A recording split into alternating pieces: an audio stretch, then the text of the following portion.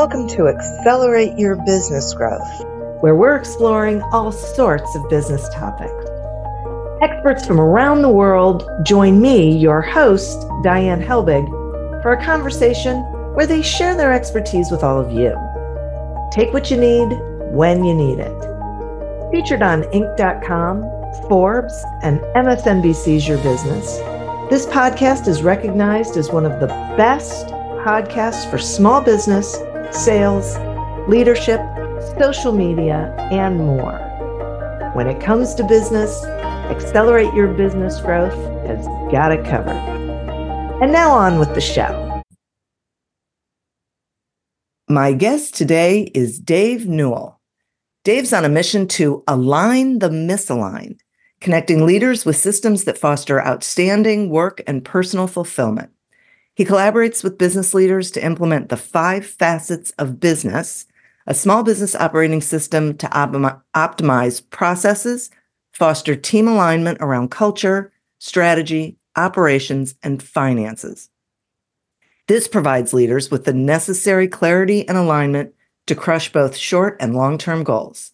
Dave has coached hundreds of leaders in the last 11 years. Thanks so much for being here today, Dave. Thanks so much for having me. It's great to be here. I'm thrilled to have you here. This is, we were talking before we started recording that you and I are in somewhat of the same space. And it's part of the reason I wanted to have you on, because I love talking about small business and providing small business owners with strategies and ideas of things that they can do better. So I'm curious what you think gets in the way of small business leaders driving business growth. That's a great question. I'd say there's a lot of things that get in the way.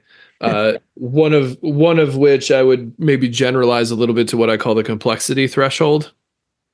And the complexity threshold in my mind is when the practices and approaches that got you to 1 million or 2 million or whatever your number is, aren't going to get you to 4.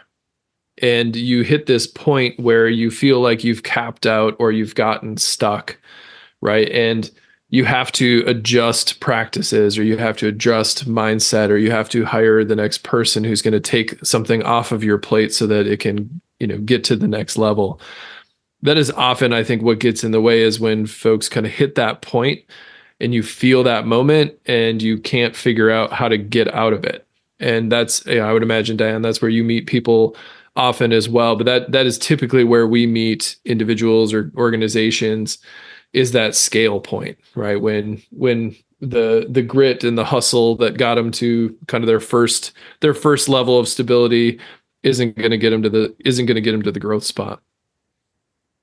And are there, like what I will call, symptoms of that? Like how do they know? Is it just that they have a sense that something's wrong, they can't quite figure out what it is? Or are there certain signs that they've hit this threshold?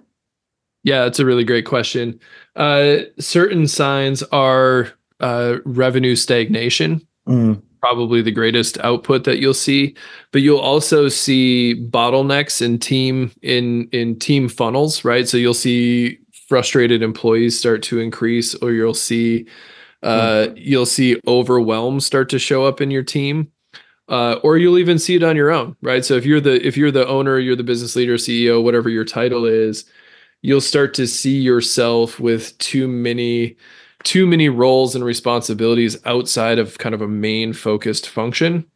And so what that might mean is you're spending 20% of your time in operations, and you're spending 20% of your time thinking about financial matters, and you're spending 40% of your time in sales.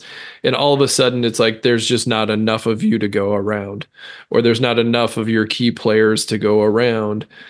And so what happens then is they get bifurcated in their attention, and then none of the things operate well. We call that the big dog operator mentality, where you're flying around and you're solving problems, and that's all well and good to 2 million, but it doesn't work at 4, or it doesn't work at 10, or whatever your number is. So, you see it in overwhelming the employees, you see it in revenue stagnation, and you see it in you see it in a lack of operational scalability, right? So you start missing targets or you start missing goals typically. Got it. Boy, yeah, that it makes so much sense to me. And I can see how you don't necessarily see it coming, but then all of a sudden there are these things, like things just aren't working, and you're only one person, and so you need to change some of that. So let's talk about these systems. Yeah. Right. Because we just, okay, here are the symptoms, whatever. But it sounds like, and I love systems and process. And it feels to me like what we're talking about is that we need to either establish, modify, whatever, some of the systems in our organization so that there isn't so much dependent on us. Is that fair? Yeah, absolutely. And to your previous question, what you see as a business leader is you see the symptoms, right? Like the symptoms are the indicators that something isn't right. Yeah. And where I think a lot of business leaders get into trouble is when they address symptoms and not systems. So what I mean by that is if you have disgruntled employees or you have revenue stagnation, well, that's a sign that that's what your system is producing. And so, kind of the famous quote here is that the system is perfectly designed to produce the results that it's producing, which is a little bit of like a, well, yeah, of course, kind of a statement. But when you really think about that, it's like, well, we are consistently getting the result of disgruntled employees or internal communication breakdowns or revenue stagnation. We are seeing that over and over and over again. So that's not a symptom problem. That's a system problem. It means your system is designed to produce that. So you have to change not only the design, but the execution of that system.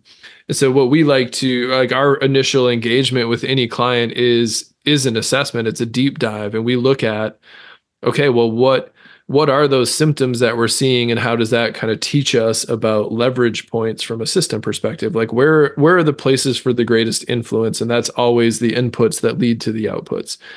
And so we do a process called causal mapping, and causal mapping is looking at influence points. Where do we create the most movement? And once you get unstuck, then you can start to see at least movement in the categories where employees start to feel a little bit better, communication gets better internally, your revenue starts moving, and all of a sudden it's like, okay, so now we actually regain and reclaim some of that energy to be able to go do the system change that we need to do. But we do need to find what are those linchpin elements within the system that we can shift to do something better. God, I love that causal mapping. I love that because it really is solution focused, right? It really is about, let's figure out where the problem is first, not necessarily who the problem is or any of that. Right. Yeah. Yeah. And I'll give you a good example. Right.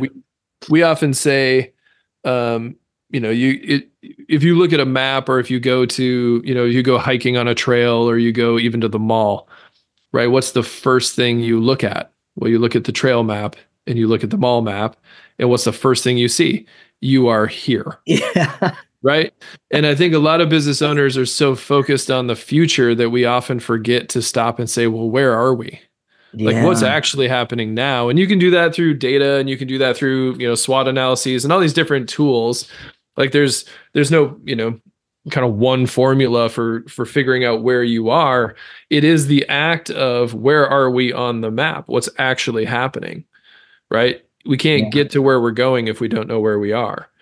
And so, the example I give you of kind of how causal mapping can reshape a lens. We were working with a manufacturing client here in North Carolina, and they produce the automated screw driving systems, right? So the big arms that you would see in like a Ford factory. These are $250,000 to $500,000 machines. It's a 14-week production process. Wow. To create one of these machines. And so every order is relatively customized because it needs to meet spec and all these different things. So we were brought into the organization to address people issues. There were 34 folks in the organization, and 13 of them were on the issues list, right? Like 13 of them were, being problematic employees essentially. And so as an outsider, when I hear that, I think, well, okay, I doubt that you hired a third of your workforce are just like ineffective, unpleasant people. That's highly unlikely.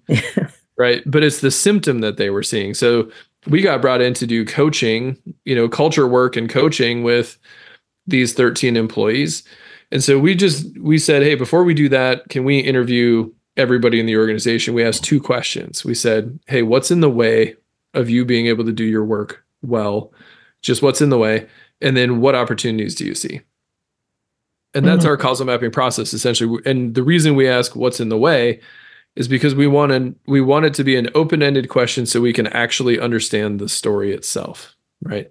Yeah. And so what we kept hearing is folks, they actually coined the term for me. They said, we have a grab and blame culture, meaning we grab credit and blame other people when it doesn't work. Oof. And where that came from was they had 7 different departments, and the 7 different departments in the production side of the house didn't know really what the other 7 departments did. Right. They didn't have a documented process. So they'd do their process or they'd shift something and it would affect everybody down the line. And then things would blow up and it'd be problematic. Right. Yeah. And then the departments would be mad at each other. So instead of doing kind of direct coaching or culture work, we actually formed what we called a coalition. And so we took 1 to 2 members from each department or team. And for 2 hours a month, we would document processes together across the departments. And so what it did is not only did it increase communication about what was happening or what they were working on or the changes that they were making, but it also gave the other departments insight into what was happening in the other departments. So within 2 months, we cut 2 weeks off of the production time because we found a significant amount of efficiencies or ways to do things better or faster. And we had 1 person on the issues list, and it was simply because that guy was just not a very kind human. So, that to me, that's a good example of, you think it's something and it's something else, right? And you can actually look at, well, what is the system that is producing the results of these disgruntled employees, right? Of this problematic employee situation. It's typically not the people, it's typically the conditions. And do you find often that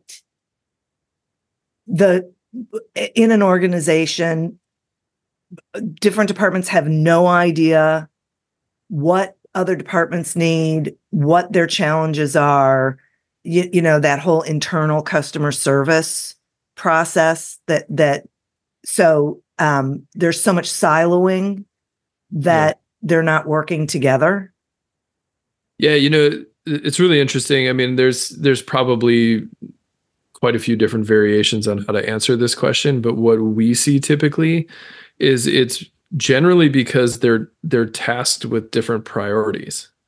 Oh. And those different priorities have different approaches or practices that don't always play nicely, right? So, for example, you might have, like, I work with some marketing, like Amazon marketing agencies, right? So what's the salesperson's main priority? Well, it's to close business. Right. It's to get clients in the door. It's to get, monthly recurring revenue up. And what is the account manager's responsibility? Well, it's to make sure that they're increasing revenue for the potential client, but the salesperson doesn't necessarily care about that target. They care about something else.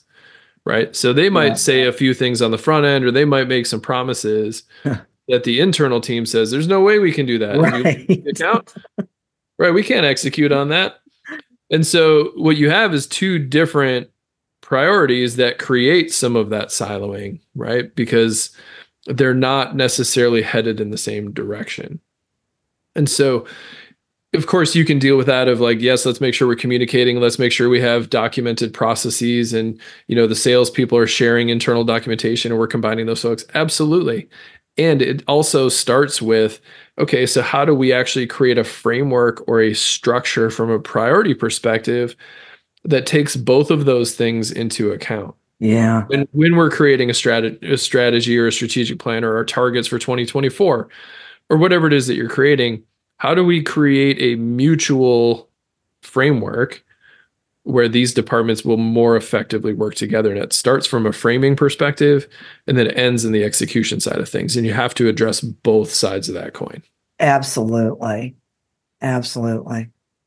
Boy, I'm so glad I asked those questions. This is really, it's shining such a light on these situations. My next question for you is about the 5 facets of business. Yeah. Will you talk some about what they are? Yeah. So over the last 11 years, we've done organizational development work. It sounds like you and I work with a similar population. We typically work with organizations that are, in the 1 million to 20 million range. 5 to 50 employees tends to be where we are. Mm-hmm. And we're fairly industry agnostic, because what we see is when you take a systems approach to small business, it's a lot of the same things on repeat, right? Yep. And so what we've done in the last year is essentially say, okay, so over the last decade of doing this, what are kind of the main aspects of business? What are these kind of repeatable things that we see, or where are these kind of repeatable pitfalls? So the 5 facets is really a way to address the common systemic challenges that organizations face. And so we look at 5 things: culture, strategy, operations, story, which is sales and marketing, and finance. And in each of those 5 categories, there are design elements and there are implementation elements. And what we typically see is that most organizations are good at 2 or 3 of those categories. Like, they might be a really strong culture and they might have a really strong story and they're really good at getting business, but they cannot get things out the door on time, and operations are a problem and they're frustrated and overwhelmed, or their finances are a mess and it's dragging everything else down. Right. So it's not very common that a business isn't good or isn't sufficient in any one of those categories. It's typically, they play to their strengths and they're good at their strengths, but it means that 1 or 2 areas is falling short. And so on the front end, we look at the assessment. We say, okay, so if you're really good at culture, you're really good at story, and actually you're pretty good at finances, but your strategy is really off, right? Like, you're not actually. Your strategy and your operations are off. It's dragging your ability to sell down. It's actually going to cause cultural problems, and it's going to mess with your finances because you're not actually bringing in the business that you could be bringing in. Right. So let's make sure we're elevating strategy. Let's make sure we're elevating operations. And so we really kind of just pick at where are the spaces where we need to elevate. That kind of goes back to that causation piece, right? Where are the greatest opportunities for movement? And I'll just back up real quickly. I kind of loosely mentioned there's design elements and there's implementation elements. Uh-huh. And what I mean by that is, from a culture perspective, this is probably the easiest example to understand. From a culture perspective, the design element is, well, what are our company values? And most companies have some variation of values. Sure. Right. Yeah. That's pretty common. If you don't, make sure that you're doing that. It's a really important kind of framing for your organization, just to understand kind of who are we going to be while we do what we do, right? Yep. But values alone is a relatively perfunctory exercise, right? It's pretty easy to say, well, these are our company values. And to design those values, you have a company retreat and everybody feels good. It's all puppies and kittens and cotton candy. It's great. And then, you go back to the office on Monday and something difficult shows up, and now it's really hard to live those values because things got tough. Yeah. Right? And so we don't just create values, we also make sure that those values are woven into and connected to behaviors that are controllable. Right? Because what we want to be able to do is, how do we objectively see whether these values are being lived or not? And so we add a behavior element, we tie those behaviors to performance reviews, and we tie those behaviors to what we call ritual. And so ritual is, where are those cultural markers that we do on repeat where folks can feel like they're connected to something bigger than themselves, right? So we look at and that might even simply be, we just start every staff meeting talking about the values of the organization and doing a value shout out with somebody. It might be when we onboard somebody, everybody walks over to the signing wall, to the onboarding wall, and you get to write your name on the wall and you get to share your favorite core value and what it means to you. Like, that's an example of a ritual. But we're trying to say, like, it's one thing to design something. It's one thing to say this is what the system is, and it's another thing to execute the system. So in each facet, we make sure that those two things are happening just to ensure a greater opportunity for success. I see. That is really great. And I love what you said about tying it to behaviors that are measurable, because I feel like that's one of the things that people struggle with, is really knowing, what does that look like? How do I know if I'm living the values of this organization? Right. Well, and values are very interpretable when they're at a high level, right? So it's hard to hold somebody accountable to something that's fairly subjective, right? You could say our core value is great customer service, or like valuing customers. You're like, great. Well, that might mean something to Diane, and it might mean something really different to Dave, right? They might look really different. So, well, what would it look like if we put 3 behaviors underneath that to actually just add some depth to the story and to the definition, but to make those things very clear? So I'll give you a good example. The Ritz-Carlton is actually kind of famous for this. Yeah. So one of their values is essentially a great customer experience. And one of the behaviors that they have is, if you receive the complaint, you own the complaint. Yeah.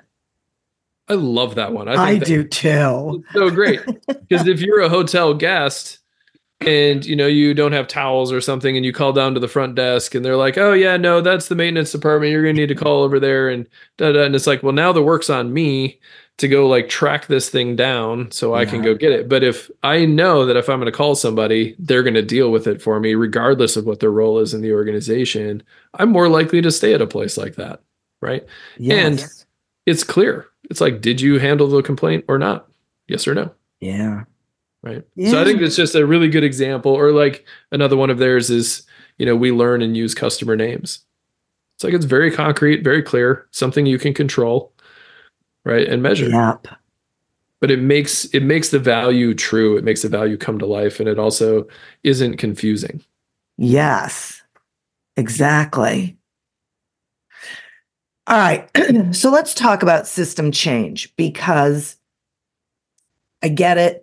This all sounds good. Something's got to change because there are things that are wrong. And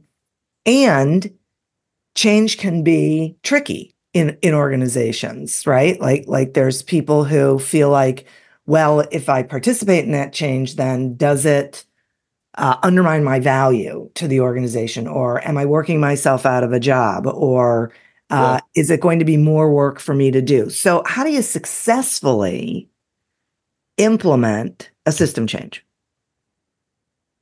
That's a really great question. To me, it starts with understanding what change is, right? So I think change as a term gets a bad rap, because change is a thing that is constant. It happens no matter what we do, right? So really understanding that it's not a fear of change that causes the problem, it's the fear of loss. People don't fear change, they fear loss. We fear losing the status quo, we fear losing our degree of certainty, or we fear losing comfort. Exactly. So here's what I'll say is an example of positive change might be, let's say, Diane, you're working at a office setting, and you've got a cubicle, and you're in the middle of a dark room with incandescent lights. And I say, hey, we're going to do some reorging in terms of where we are in the office. Diane, I'm going to move you to the corner office where it's totally well lit. There's plants in there. You have your own coffee maker. It's beautiful. You're going to love it, right? You're going to be like, sweet. Yeah. Love that. That's amazing, right? Yeah. But in the reverse, if you were in the corner office with the windows and I said, hey, I need you to actually move into the middle, into this cubicle in the dark where there's just incandescent light, and by the end of the day, you're going to be wiped out because your environment sucks to work in, right? You're going to be like, what is happening? No, I do not want, right?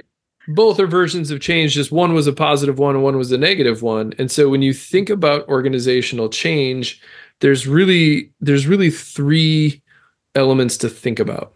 Like, one, we have to capture the pain of what's the current situation is really the question. Like, what's the pain point that we're experiencing? We have to be good at articulating that and understanding that. So again, that kind of goes back to understanding Right.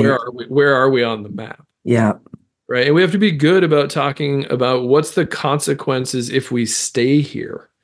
Because if Daniel Kahneman and Tversky's work taught us anything in Thinking Fast, Thinking Slow, is human beings are more motivated by loss aversion than we are by what's possible. So you have to be good about speaking to what's the pain, what's the current pain, and what pain is possible if we don't take action. If we don't do something, here's what could happen. Right. And I don't mean that to be fear mongering in any way, shape, or form. You just have to be clear. Right. Like, here's what we see is, or, for example, you might say our revenue's been stagnant for the last year. We've been at 4 million for 3 years and we can't figure out how to get past it. Well, that's a pain point. You say, what that might mean for us in the future is that we might actually lose market share if we can't figure out how to adjust, where we are and where we're going. So number one is just understanding that pain point. Number two then is figuring out, well, what's the happy ending? Right. So what does the change look like when it's done and done well? Right. Here's what's possible. So you're kind of painting those two pictures, and really those two, what they do for the people that work for you, or what they do for, the folks that you need to have change, is it paints the picture of why. Why does it matter? Well, we're here and we want to be there. And what you're doing is you're closing loops in their brain, and those two things should mirror each other. Meaning, hey, we're stagnant. We're at $4 million. We've been at $4 million for 3 years. And if we don't do something, it could result in loss of jobs, or it could result in what? So we want to be in a situation where we're growing revenue, where we're able to keep those jobs, and we have a clear and consistent pathway towards growth, right? Okay, I just painted a picture really quickly of where we are and where we want to go. Right. And then the last piece is essentially, and here's the pathway for how we're going to get there. Here are the steps that we're going to take. And you're just, by doing that, you're actually psychologically addressing all the concerns that somebody has in their brain. Can you answer every minute question? No. Like, do I get to keep my stapler? Like, I don't know. Maybe. I don't know if I can answer that question right now. Or like, does that mean I get my parking spot? You're like, sure. Whatever it is, like, people are going to have very specific questions about their very specific job roles and the things that matter to them. Right.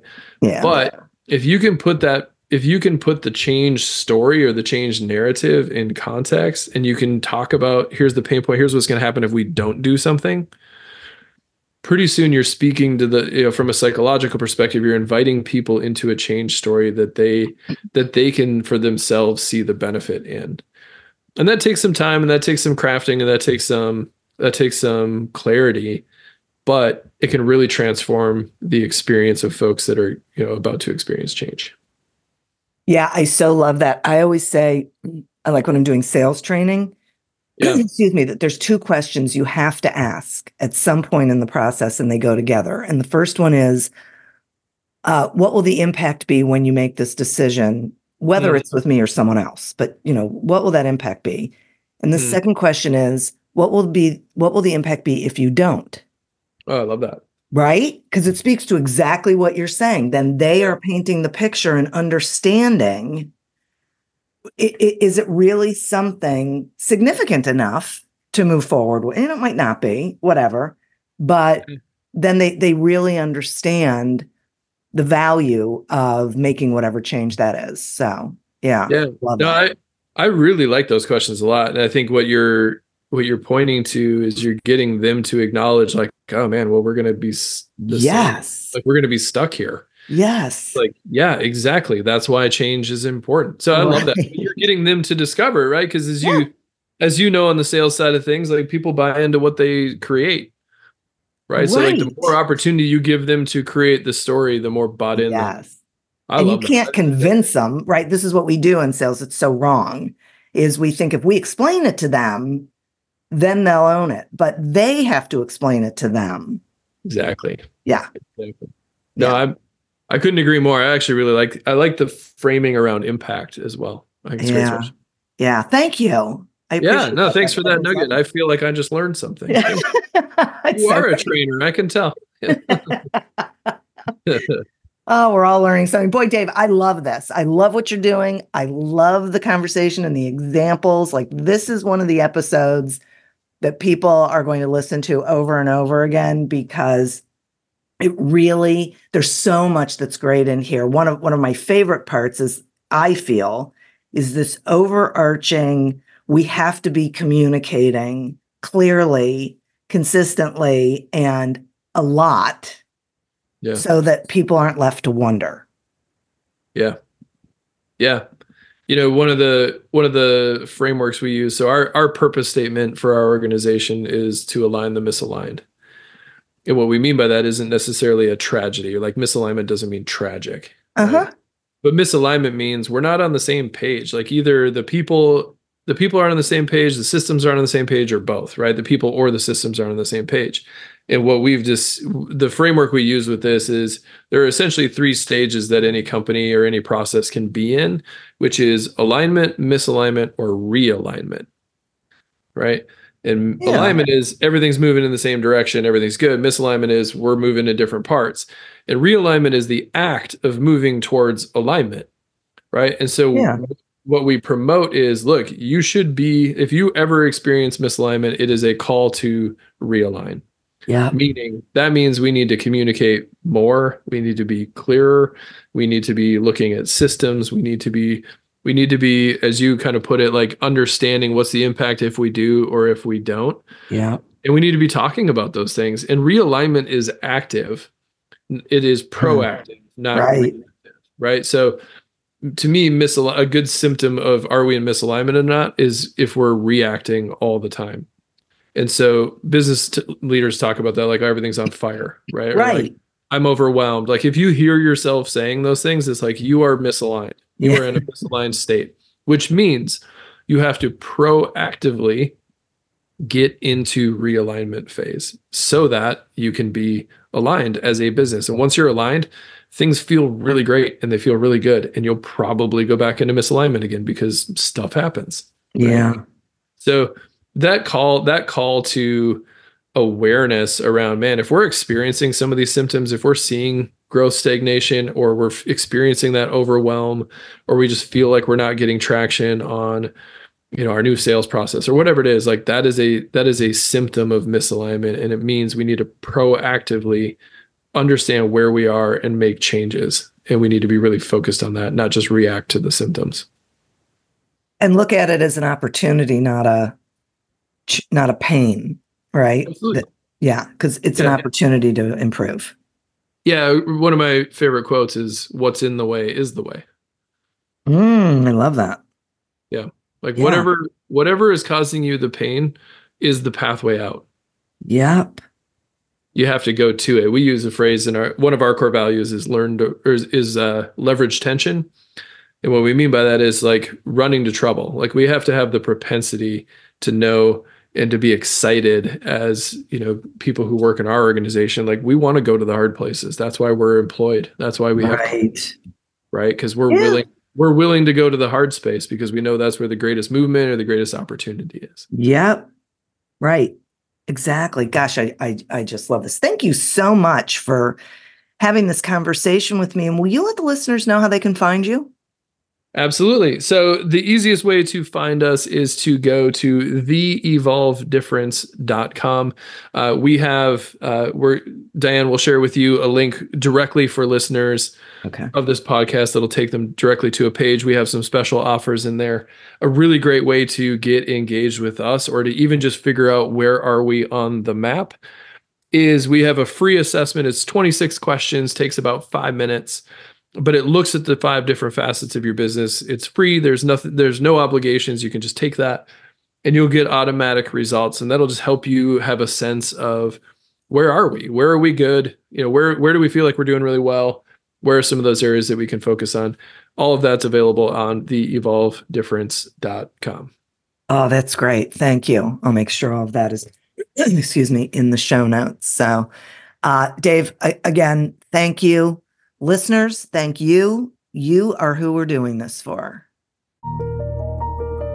Thank you for tuning in to this episode of Accelerate Your Business Growth, a production of Evergreen Podcasts. Discover more episodes of this podcast and explore others at evergreenpodcast.com. As always, continue to prosper and be curious. And if you're looking to get your sales strategy headed in the right direction, pick up a copy of Succeed Without Selling on Amazon or wherever books are sold. Until we meet again on another episode of Accelerate Your Business Growth, goodbye and good day. Do you love news about LinkedIn, Indeed, Google, and just about every other recruitment tech company out there? Hell yeah. I'm Chad. I'm Cheese. We're the Chad and Cheese Podcast. All the latest recruiting news and insights are on our show. Dripping in snark and attitude. Subscribe today wherever you listen to your podcasts. We out.